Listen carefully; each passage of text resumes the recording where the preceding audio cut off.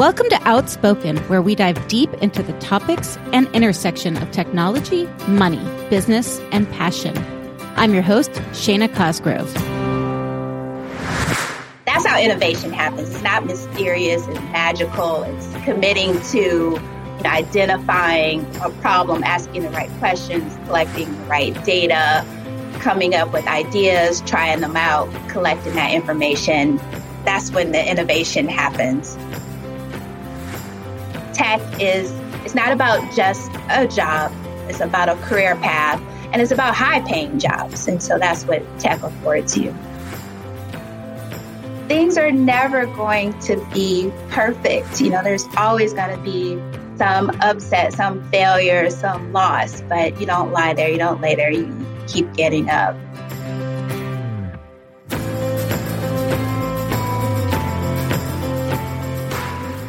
In November 2019, Kendra Parlock was appointed the Executive Director of NPower Maryland, continuing her commitment to a career in public service after a corporate career helping businesses rebuild and expand. Prior to NPower, Kendra served as the Director of the Mayor's Office of Sustainable Solutions for the City of Baltimore, where she was charged with rebuilding and expanding Baltimore's City Stat program for issue-driven performance management, data analysis, and cross-agency collaboration for public safety and neighborhood revitalization. Prior to this role, for over a span of 2 decades, Kendra worked as a global segment manager at Cabot Corporation, led innovation projects at W.R. Grace's New Business Development Incubator, and held various technical sales and marketing roles at DuPont. Kendra studied biology and chemistry at the University of Florida and Wright State University. She received her MBA in Integrative Management from Michigan State University. Kendra is highly engaged with several community organizations. She is a member of the inaugural United Way of Central Maryland Philanthropic Women's Leadership Development Program, a longtime executive board member of the Bolton Hill Community Association, and a business mentor with Innovation Works, an organization working to improve Baltimore's neighborhood economies. In 2021, Kendra was named one of the top 100 women in Maryland by the Daily Record, recognizing outstanding achievements by women in business and mentoring. This podcast is sponsored by Nyla Technology Solutions, an SBA-certified 8A, HubZone, woman-owned small business specializing in full-stack software engineering and data science services to the U.S. government. Our innovative solutions are built to match the speed of mission. For more information, partnering opportunities, and new job openings, please visit our website, www.nyla.io. Good morning. I am talking this morning with the fabulous Kendra Parlock, Executive Director of NPower. Good morning, Kendra.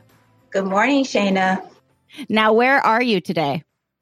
Well, I'm actually physically in the NPower office, West Pratt. So we're in 2 locations in Baltimore, on the east side on North Milton, and then West Pratt in the University of Maryland Biopark. So I came into my office space for the best internet connection, and there's no rescue dog here barking in the background. I should tell everybody that Kendra and I are actually neighbors. We live on the same street, 2 blocks away from each other in the Bolton Hill neighborhood. Now, Kendra, you seem like you're a native of Baltimore, but you actually aren't. Is that correct? I have dual citizenship. So I was born in Baltimore and I was raised in Detroit. My mom and dad were in the Marines. They met, they married, and when she was ready to give birth, she wanted to be close to her mom in Baltimore. So that's how I got to be born in Baltimore. But then soon after, she went back to Detroit, and I spent summers here with my grandmother and grandfather, cousins, the 2500 block of West Baltimore Street. And then when I went to work for W.R. Grace later in my career, I moved back to Baltimore. So does this feel like home to you, or Detroit feel like home to you? They both do. My dad and sister and brother and my nieces and nephews are still in Detroit. but all my mother's side of the family is here in Baltimore. So I really do have two homes, but my house here in Bolton Hill is the place I've lived the longest. How long have you been in that house in Bolton Hill? We are coming up on 12 years. Do you know what year your house was built? 1874. When we went to remove the wallpaper, one of the original wallpaper hangers signed the wall before he hung the last piece, which is a really common thing for wallpaper hangers to do. You come in our house and you see it's Lawrence Fales, and it's January 1874. You ended up going to school in Detroit? That's right. Kindergarten through high school was in Detroit. And you decided to study chemistry in college? Yes, science has always been a love of mine. As a kindergartner, I was entering science fairs. And really? Yeah. Yes. Like, what was your focus? Oh, I loved biology. I remember I made a crystal garden, a anthropomorphic study of fish, betta fish. Oh, I studied the effects of antibiotics and skin on apple skin. Ants. I studied ants. I remember trying to build my own ant farm when I was a kid. So it was actually biology and microbiology that were my first interests, and that's what I studied initially. What did you think you were going to be when you grew up? A research scientist. Yeah. I was very much into the scientific method and had already, like I said, done science fair projects, had won some. And so I very much thought that I would go into research, which I did initially at DuPont. Back to your parents, they were both Marines? That's right. It was a big deal right in the 60s for a Black woman, to be a Marine. What made her decide to go be a Marine? She grew up in Baltimore and she wanted to get away. She wanted to do something different, see something different. And she told me, that she was, at home in high school and a flyer came to the door, through the mail. And she looked at it and was like, this is what I'm going to do. Wow. Now, what kind of work did they do in the Marines? So they were both only enlisted 4 years, but my mom worked in records in D.C. So you go off to college and you're studying biology and microbiology. How do you decide between getting your master's degree or going off and being a researcher? So I studied biology, microbiology, and also chemistry. Went to work for DuPont and loved what I was doing, but realized that what I really liked was being out in the field, meeting people, doing different things. And that's where I made the decision to get a master's and to get an MBA. And so I made the switch from technical to more of a business role. Specifically, at that time, it was Six Sigma projects. I'm a Six Sigma black belt. What does it mean to be a Six Sigma black belt? By the way, I think that means you're a process nerd. Can you describe what it means to get your Six Sigma black belt? Six Sigma, measurements in terms of process defects. And it actually means 3.4 defects per million opportunities. So any process that is Six Sigma, that's what it means. At the time I was at DuPont, lots of the big manufacturing companies were following GE really and recognizing that, to improve their performance, not just in manufacturing and process, but also business development and other transactional processes, that they needed to train their up-and-coming leaders in Six Sigma. And so I was afforded the opportunity to go through Six Sigma training at DuPont, starting with Green Belt, then moving on to the Black Belt training, which was a several-month training. But then to become a certified Black Belt, you had to complete a project that generated over $350,000 in savings or revenue. How many levels are there? Oh, wow. So there was Green Belt, there was Black Belt, and then there was master black belt. And so the master black belts were the people who, as a full-time role, their job was to basically be consultants to the other black belts. And how many months is each level of training? So the green belt was just a couple weeks, and that's the entry-level training and certification. And then the black belt training, again, it was several months. But then beyond the training, you had to initiate, launch, and complete a project that delivered, those savings or revenue dollars I talked about. And then that had to be vetted by the finance team. So that took at least a year. What were you working on at DuPont at the time?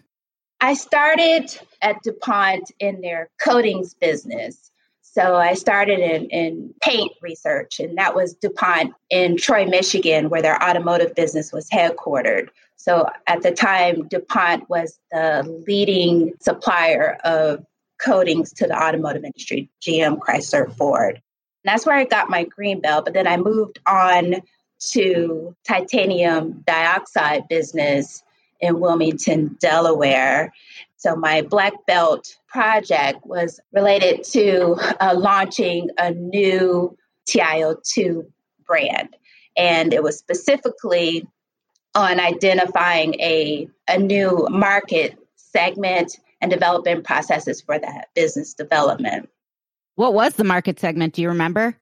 At the time, we were focused on how do we grow with smaller customers.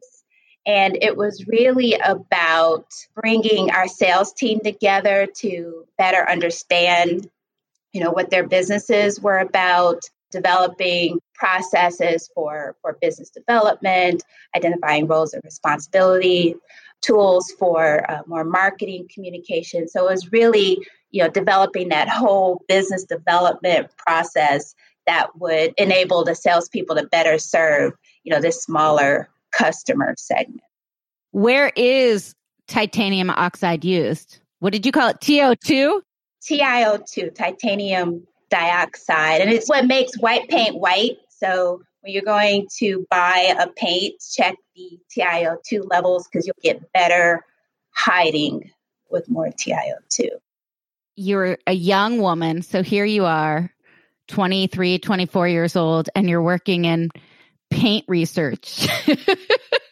So you're literally watching, right? Paint dry. Paint.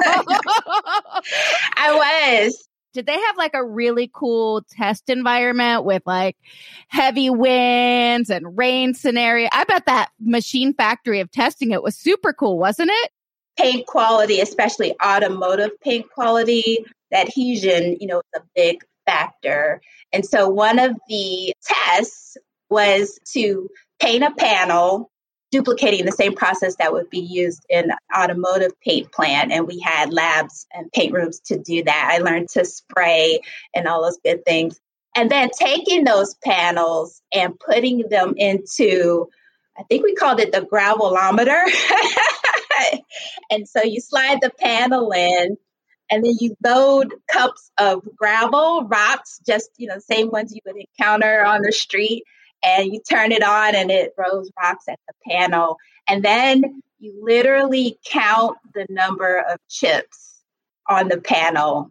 You're like, got your finger up against the panel.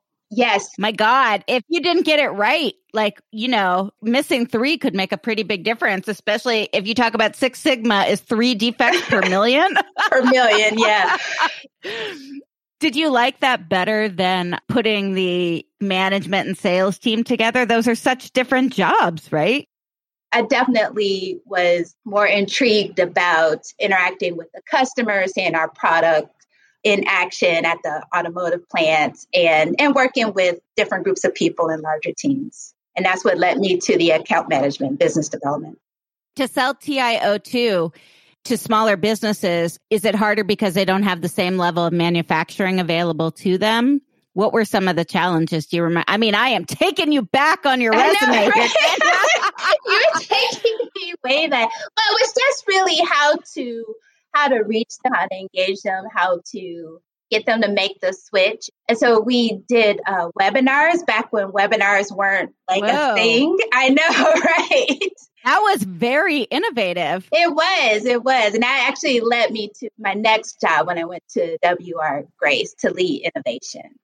As a researcher and someone who's obsessed with research and the scientific method, does that mean you are highly organized and super detail oriented?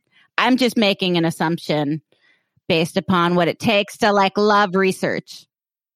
At work. Yeah. So I'm all so I'm definitely about data, about collecting data.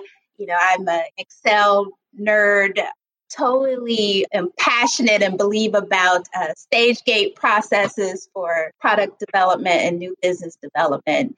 And so, yes, you have to be very organized, very committed to managing projects, managing innovation as a process. That's how innovation happens. It's not mysterious and magical. It's committing to identifying a problem, asking the right questions, collecting the right data, coming up with ideas, trying them out, collecting that information. That's when the innovation happens.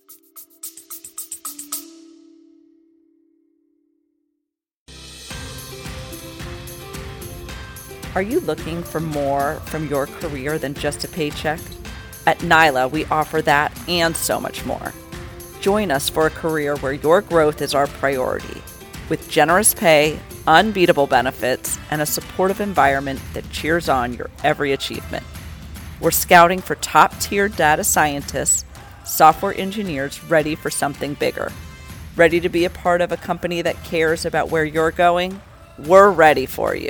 Check us out at nylatechnologysolutions.com or drop us a line at hello@nyla.io.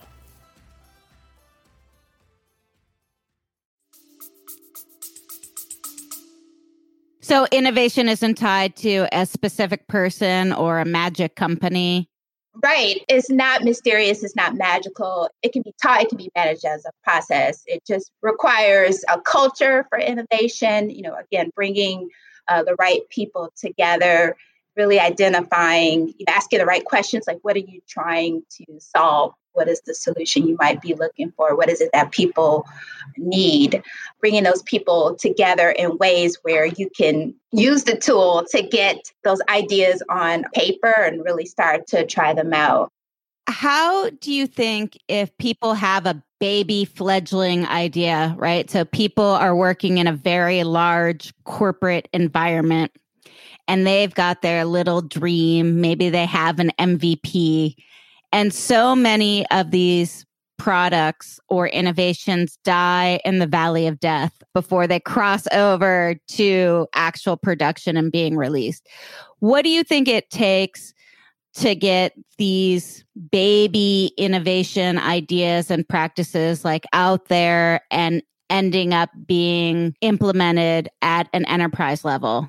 The best example would probably be when I left DuPont to go work for W.R. Grace. And I left to lead innovation in their emerging biofuels program. So W.R. Grace is a large supplier to the petroleum refining industry. They make silica products for purification of oils and catalysts. So you have this really large petroleum refining supplier who now wants to take a look at this biofuels market, which is disruptive and very much, at odds with the whole culture of the company.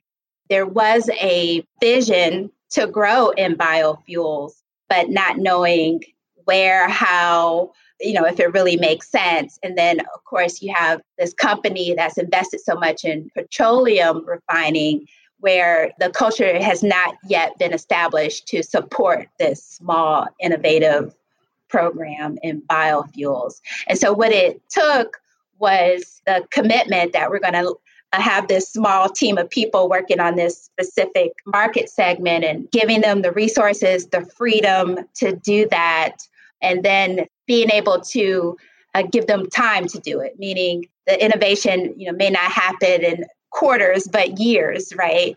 But really being committed to the process for identifying the needs of this emerging market space, biofuels and renewable fuels, investing in the people, partnering, the internal collaborations, the external collaborations, so with other chemical companies, universities, government, and then the commitment to, the stage gate process of identifying potential solutions. I think at one time I had like 7 or 8 different new product development projects and seeing them to the end. And not all of them, were successfully commercialized, but some were.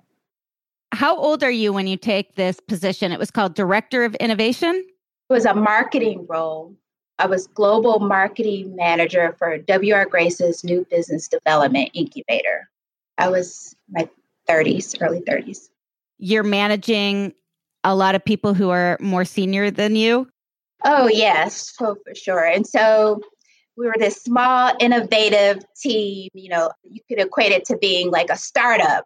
We felt like we were the cool kids, so to speak. But the team I managed were researchers, fellows, and I managed them, as a project team. They didn't necessarily report directly to me. But one of my favorite people that I've ever worked with, he was a research fellow. So he was the guru of catalysts at Grace, and he knew it all, including he was always fond of telling us, what wasn't going to work.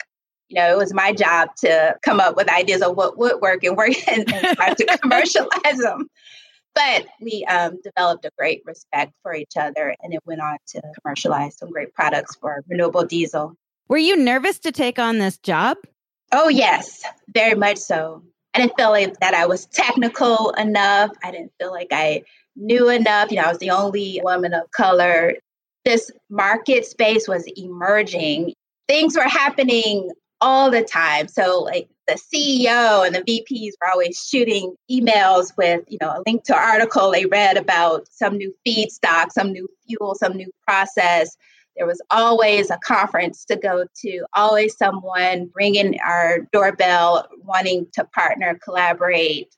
There was a lot to manage. And that's where my value came in. Because okay, I can make sense of this. And I kept all of that organized.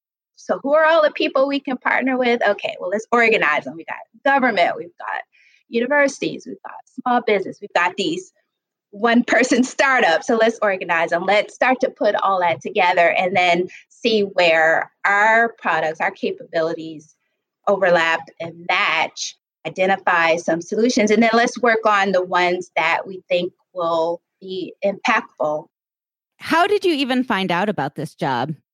I was at DuPont in Delaware, and I had recently, finished my MBA, and I was 12 years at DuPont, still like the new kid on the block. Here you have a company that was over 200 years old and people who had 30 plus years seniority. So again, at 12 years, I still was a new kid on the block and just really wanted more opportunity. And I started looking at other businesses within DuPont. Going from one business unit to another in a company so big is almost like going from one company to another. And so that's when it dawned on me, well, maybe I should look at other companies. And I came across W.R. Grace, and I remember putting my resume together. The first time I had done it in a long time because I'd been in DuPont for 12 years and got a call right away. Did you do your MBA full-time or part-time? It was an executive MBA. So I did it on weekends at Michigan State University while I worked at DuPont. And that's where I met Andrew. What made you decide to get an MBA? So I had already made the switch from R&D, the lab work, to account management. And I really felt it was going to help me get to higher levels of leadership in the sales and marketing organization.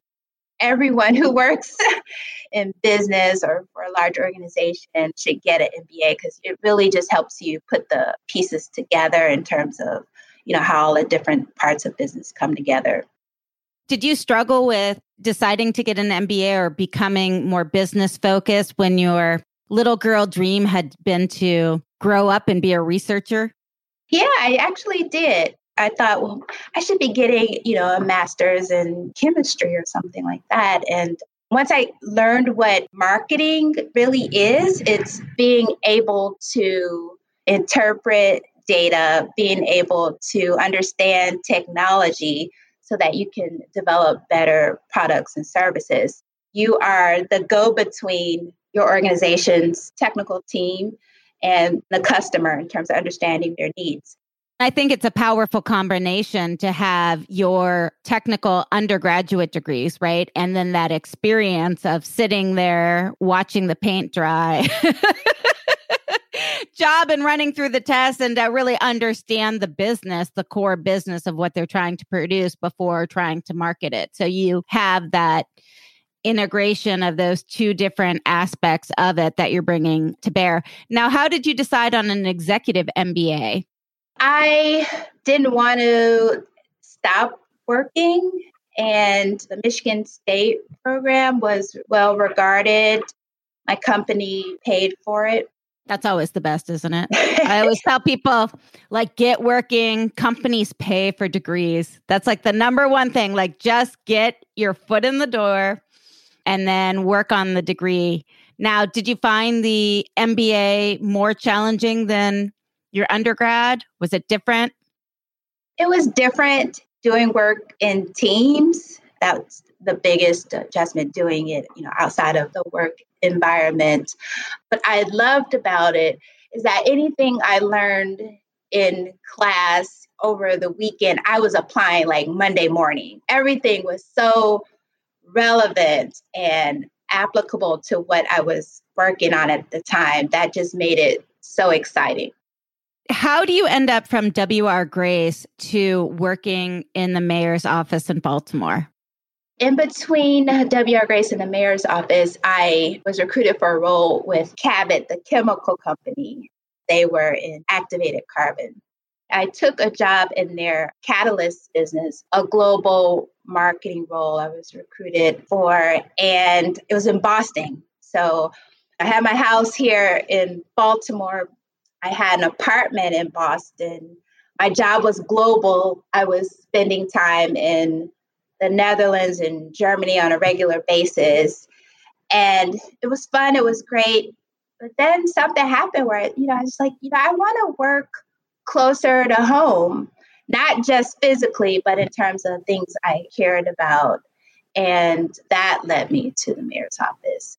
I started interviewing people friends who worked in government, friends who worked for nonprofits. I got connected to an amazing woman who leads a huge foundation. And I, looking back, I can't believe she even gave me her time, knowing how busy she is. But we talked for an hour because she had also made a switch from a for-profit career to this foundation.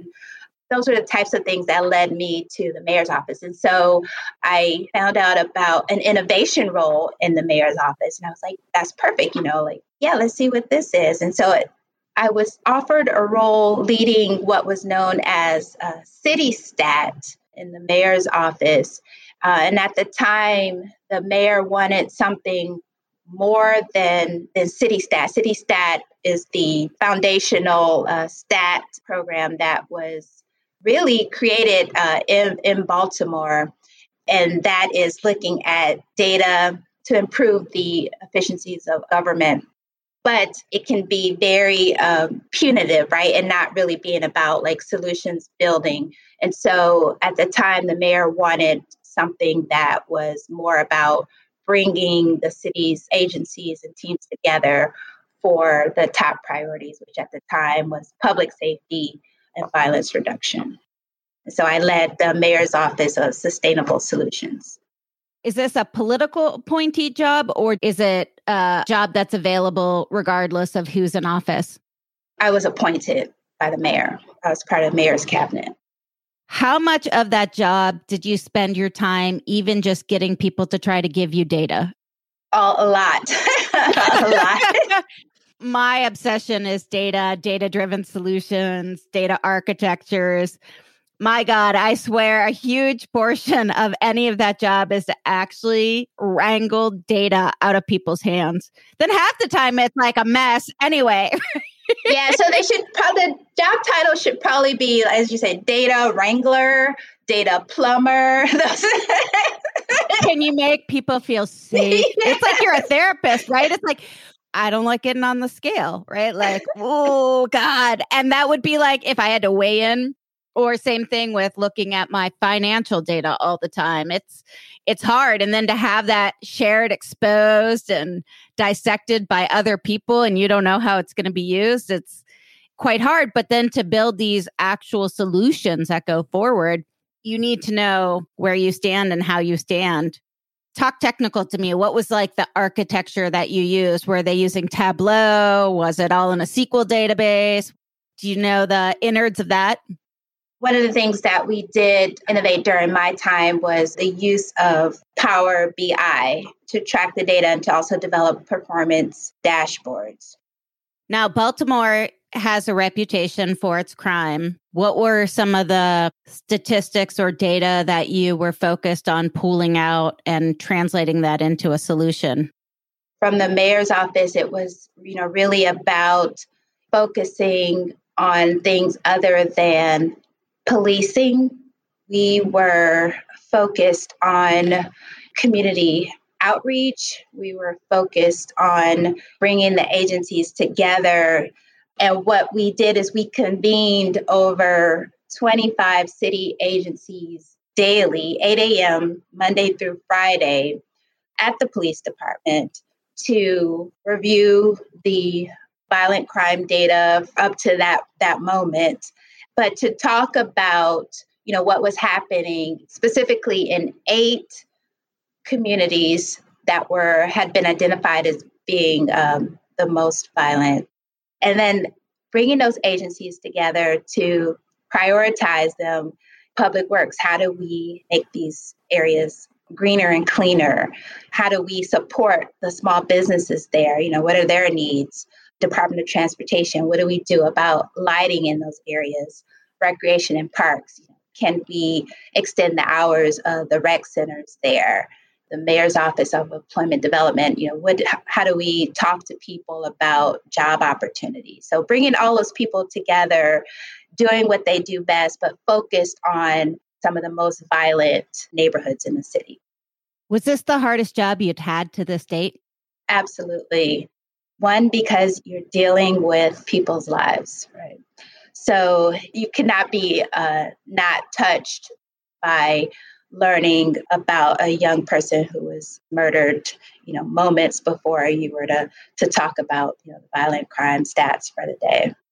What was it like to have a very public job? Did you read the newspaper? Did you stop reading the newspaper? Did that have an impact on you?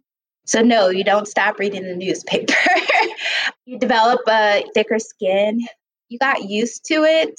We had a lot of late night, not so happy hours where we commiserated, together, other agency leaders and my team. But you got used to it and just realized it was a part of the job.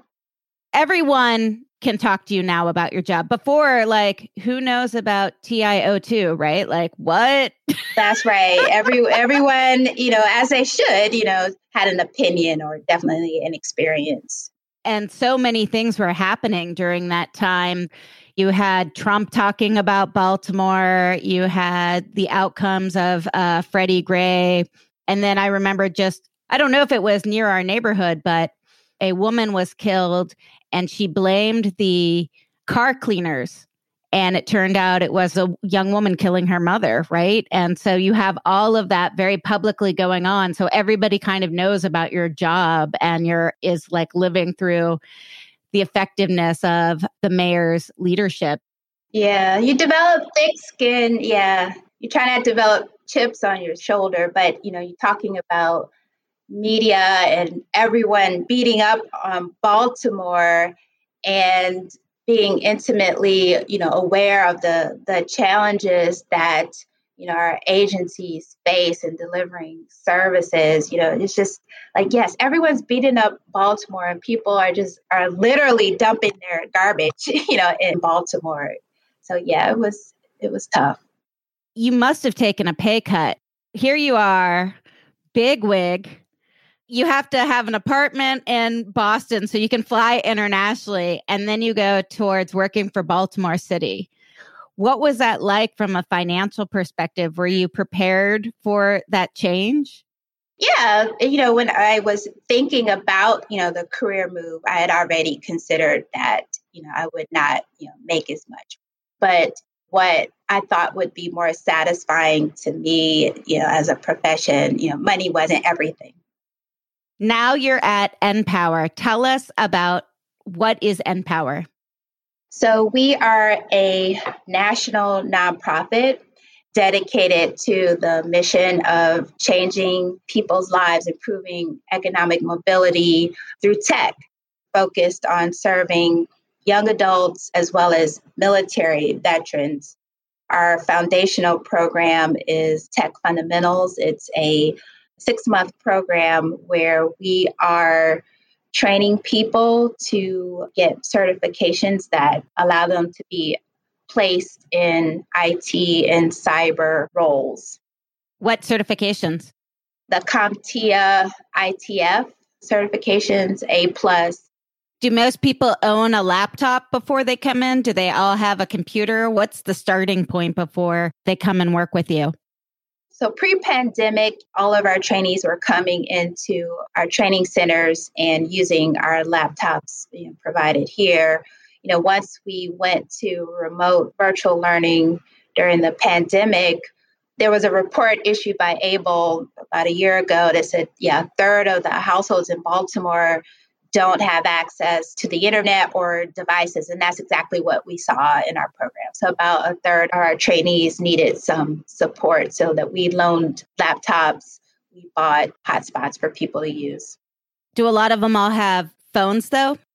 Everybody has a phone, but you can't complete a tech training course on your phone. You can't do really very much online learning on your smartphone. They go through 6 months of training. What's the typical job that they get in starting salary? Our most recent data is that we are taking, for our average class, they're coming in unemployed or underemployed, average class salary $8,000 a year. And then within a year of completing our program, we are at $38,000, and we have people making a lot more than that 2 years out of the program. Our alumni are at large defense contractors. They are at IT solution providers. They are at other nonprofits. They are at universities. We are partnered with so many employers. Any organization that has an IT department, we have alumni suited for those roles. What other certifications are you focused on? Cybersecurity training as well? Yes. So we are doing the Security Plus certification, the CompTIA Security Plus. How hard do people find the program? There are people who are coming to us who have had some college, but there are so many who come to us without having gone to college. And you can equate it to, a full-time semester. It is harder than some people expect. There are some people who do come to us, who are, working, a part-time job or working, like a warehousing job at night, and find it, increasingly difficult as you get into weeks 3 and 4 to maintain those part-time job hours and complete the program. Some people do, but it is hard. But we have just a fantastic team here in Baltimore. Our instructors are really, customizing, the experience for our trainees. So recognizing that, life brings so many unexpected challenges, but you can do this and we're going to help you through it. What percentage of people who start the program finish the program? About 80% of the people who start finish. That's wonderful. And what kind of vetting process or exam do you do for the people before they start the program? So you must have a GED or high school diploma. We are, assessing really your capacity, willingness, commitment to completing the program. So it's not about just the training. It's about understanding for the individual, what are their barriers to employment and really understand what those barriers are, developing action plans and helping people address them during the training. So again, it's GED or high school diploma, an assessment of being able to complete the program, stay in the program for the 23 weeks. We've referred people for literacy support. Of course, we're doing professional development. That's a large part of the program, being career ready. And so, that's the resume, that's the LinkedIn profile, that is the interview techniques, it's how to dress, all of those things. How can the people listening help NPower? Oh, there's so many ways. So I would say for the tech leaders who are listening, as you think about diversifying your talent pipeline, please consider skills-based hiring, that there are roles within your organization that don't require a college degree. And so make sure that the job descriptions, reflect that, right? And give your teams the flexibility to hire people with certifications, right? And then engage with us by mentoring, coming in to deliver tech talks for professional development, hosting our trainees as intern, and then also committing to hiring our trainees into full-time roles and apprenticeships. In-kind donations are always accepted, computer equipment. We're taking clothing donations. And then, our program is completely free to those we serve. So we are funded through generosity of individuals, as well as corporate foundations and government as well. Anything else we should talk about for NPower? I'd like to spend just maybe a moment, highlighting how we are also focused on bringing more women of color to tech. And we launched a 40 by 22 initiative with Citi Foundation a while back, where our goal is to have 40% of our trainees and alumni and our instructors be women of color by 2022. And so we are uniquely focused on and very intentful about recruiting more women to the program and bringing more women instructors, more women in to speak. We've developed a women's coalition. So very much, interested in staying connected to women's networks in the tech industry. What is the current percentage of women in NPower for students? We're about 30%. Oh, you're at 30%. Oh, that's great. Yes. That's great. I'm so used to tech still being so predominantly male. And then my experience too is that often women don't enter because it's a stereotype of a man's job. And then often women are pushed into stereotypical female jobs. So, you received the certification, but we need a tech writer. We need a program manager. So there's still, even within tech, jobs that I think people are stereotyping as a more women's job. But I love the idea of women getting into tech. One, because I think it is great from a lifestyle perspective. And when I say lifestyle, I mean money. So I think it's a great path to make a lot more money and to be able to take care of your family. And I think from a lifestyle perspective, it allows for more flexibility, both from job locations, hours, ability to provide support. We should also connect you with the Baltimore Family Alliance and perhaps put some promotion out there for the Baltimore families as well, because I think it's a great, I'm a super fan of tech, so I think it's a great path for people and families. It's about economic mobility. It's about changing lives. It's about changing communities. We have, almost 500 alumni here in Maryland, and hundreds and hundreds of stories, but there's one young man, his story just always sticks with me. He was literally sleeping on his grandmother's couch before NPower. He had only gotten, his GED. His grandmother was the one who initially signed him up. Actually, you've got to do something. But he took it from there. And he's on a management track. 3 years later, at a large defense contractor here in Maryland. And, again, he changed his life. He changed the life of his family. So tech it's not about just a job. It's about a career path, and it's about high paying jobs. And so that's what tech affords you. I think it's a great flame, right? Getting the certificate is a great step to getting your foot in the door and seeing what awaits you as well, because there's so many different types of jobs available in tech, from system administration to cyber analyst to network engineer towards IT support. And you really don't know until you're in it what your passion is and what lies ahead for you. Turning personal, you are a fabulous dresser. Every time I see Kendra, she looks like a queen rolled up. I mean, this is not on video, but she looks absolutely gorgeous this morning. I have never seen her where she didn't look head to toe like a true queen.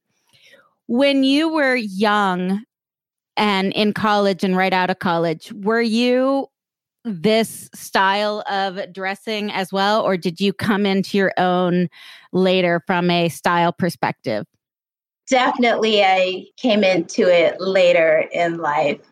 But I will say that it probably started in college. I joined a sorority. I'm a member of Alpha Kappa Alpha sorority. And there are so many reasons why I joined a sorority. One, because the student body president at the University of Florida at the time, which is predominantly white institution, the president was a Black woman, and she was a member, and she was an AKA. And I just remember being so inspired by her and by that. But along with those leadership things, we were very much focused on presentation and image. And I learned from my sorors about looking good. And so, yeah, you look good, you feel good. And yes, like a hobby of mine now. Did it impact you professionally to be so well dressed, especially when you were young? Were people ever thinking, who do you think you are to be this dressed up, or not to be in kind of a meek, plain outfit? Was there a negative impact to dressing well? I was thinking more about the positive impact. When I started doing more business development work, the conferences, the trade organization, events. And yes, people are drawn to people who, present themselves well. And so I was able to meet more people, collaborate more, make more connections because, I looked the part. I want to talk about your marriage briefly.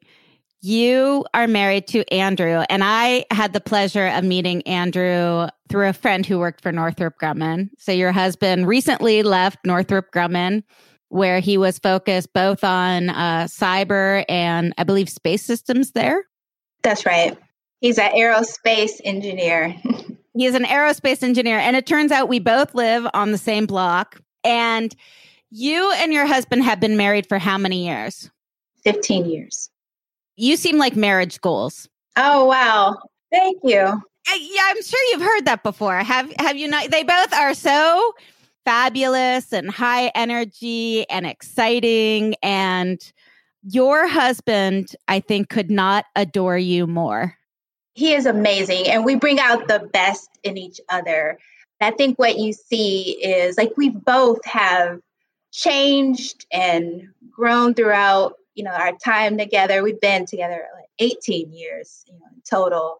And we both are different people, but we allowed each other to change, to grow, to take on new jobs, to go, from for-profit to nonprofit, to do Ironmans. And what you see is just us being really intentional about letting each other live our best lives, but together.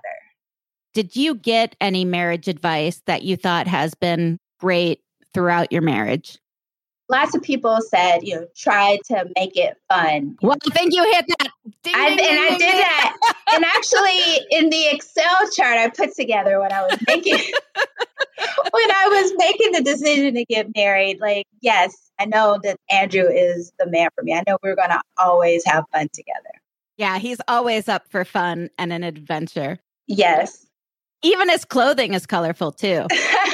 Yes. And so now he's the person that you need to talk about their fashion journey because he's, custom suits and clothing, but he started from cargo shorts and polo golf shirts. So he's come a long way. So what advice do you have for other couples who are both have big, important jobs, right? So it's not just that you two are married and that you've been successful, but you both have these very demanding jobs. What advice do you have for other couples? Yeah, tell me. What should Brian and I be doing? You guys look like goals from over here, too. I just want you to know that. But outsource as much as you can. You can't do it all. What do you outsource, Kendra? Well, cleaning, landscaping. We are currently looking for an assistant, because there are a lot of administrative things that, need to happen, to manage your household and your life and the business. Well, I'm glad you talked about that because I feel like it is still a bit taboo among particularly women to talk about the fact that they have and need help. Recently, you were awarded Maryland's top 100 women. What an honor. It was a tremendous honor to be named to that list with so many other amazing women around the state. Yes. Well, and it's a nice reflection of all the work that you have done to get to where you are today and how much you have given to your community. And the other thing we haven't told you is that Kendra and her husband are unofficial mayors. Maybe you are the official mayors of Bolton Hill. I don't know if there's a person in our neighborhood who doesn't know the two of them. We and love their dog Puppy. It's a village. It's a village. It's a tiny village in Baltimore of these old historic homes. And you almost live in the center of it, too. So they're literally almost in the exact geographic center of it as well. But they bring everyone together in the community and they've helped pull me into the community as well. And it's interesting because Baltimore has city choice and so many different schools that sometimes you don't actually know your neighbors because everyone's going to different schools as well. You're not all at the bus stop together. You're doing a whole variety of things. So it's interesting. Our neighborhood is filled with so many fabulous, creative, educated, smart, interesting people. And then we're bordered by the Maryland Institute College of Art. So we have quite a unique infusion. Now, before we go, Kendra, can you tell me about a book that has really impacted your life? Chinua Achebe, Things Fall Apart, because that just the title is always making me reflect on things are never going to be perfect. There's always going to be some upset, some failure, some loss, but you don't lie there. You don't lay there. You keep getting up. After that, I was a big fan of Agatha Christie growing up. Like I read all of the Agatha Christie novels, and that's how I see myself in my career. Like I've crossed for-profit, nonprofit, government. I'm always a problem solver. If you can solve a problem, if you can bring some clarity to a mystery, like that's going to carry you a long way. So your business card would say chief problem solver. Yes, that is exactly right. Now, before we go, tell me something about yourself that might surprise us. I love to dance. What kind of dance? Oh, like hip hop dance. Like, oh, really? Yes. Is there a whole series of TikTok videos on you that we can watch? Not a whole series. Are you and your niece up there in her room doing TikTok videos?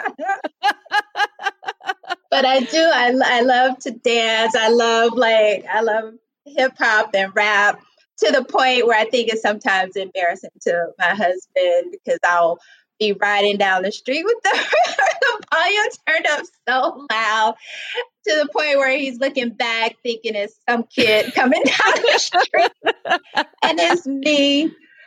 Is there anything I didn't ask that I should have asked? Yes, there's something I'd like to touch on.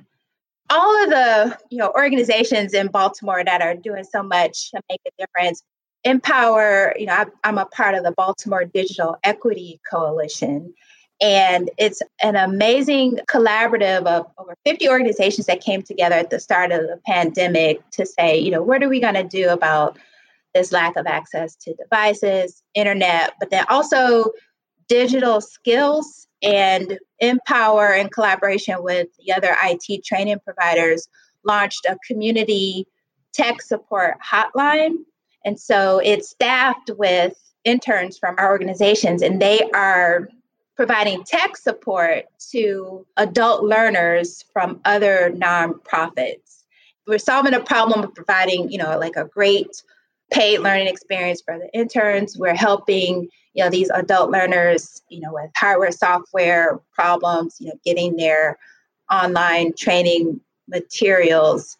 But also, this is impactful in terms of helping people to gain employment. So just want to really make people aware of the work of the Baltimore Digital Equity Coalition and the Community Tech Support Hotline. And of course, you can learn more about them online. That's awesome. And that's in the show notes. So we'll be sure to share that in the show notes for everyone. And also, recommend your young people to Empower. We're always recruiting, and you'll find that at empower.org. Awesome. Well, Kendra, this has been one of the best interviews. I really appreciate you sharing so much time with me this morning and allowing me to delve so deep into your past. But I love what a big nerd you are.